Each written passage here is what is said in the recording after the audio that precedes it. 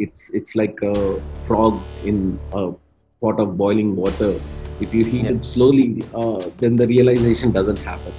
And this insane fact of knowing that, 6.7 lakh crore could have been saved by investing climate risk capital. Fundamentally, if we were to exist, if we were not to go extinct, by 2035, all the businesses that are present today will look very different.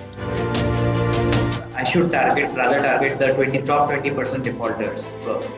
That every dollar or rupee invested in nature actually yields a potential benefit of 8 to 9 times. Now this is like doubling. It makes economic sense today to go for solar if you have money sitting in FD. No farmer would be interested in investing their time and money in participating in this value chain if there is no economically viable off-take market. Or we facilitate some sort of a digital gig economy where they still have jobs without having the need to migrate to solar. It is a yearly thing.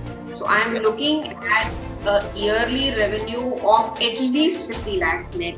And that data which is coming from the scooter, from these electric vehicles is very, very powerful. It tells us that how people are moving in a city, at what time of the day, what is the speed, pattern of the driving, etc.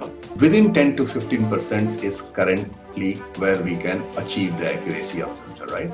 In terms of PM 2.5, PM 10 you can achieve within somewhere 20 to 25%. User interface will become so intuitive that the need to learn about IT to use it will become very minimal. While one could, ask people to be conscious and take the clean solutions and so on, we will only solve the problem when these solutions become economically viable.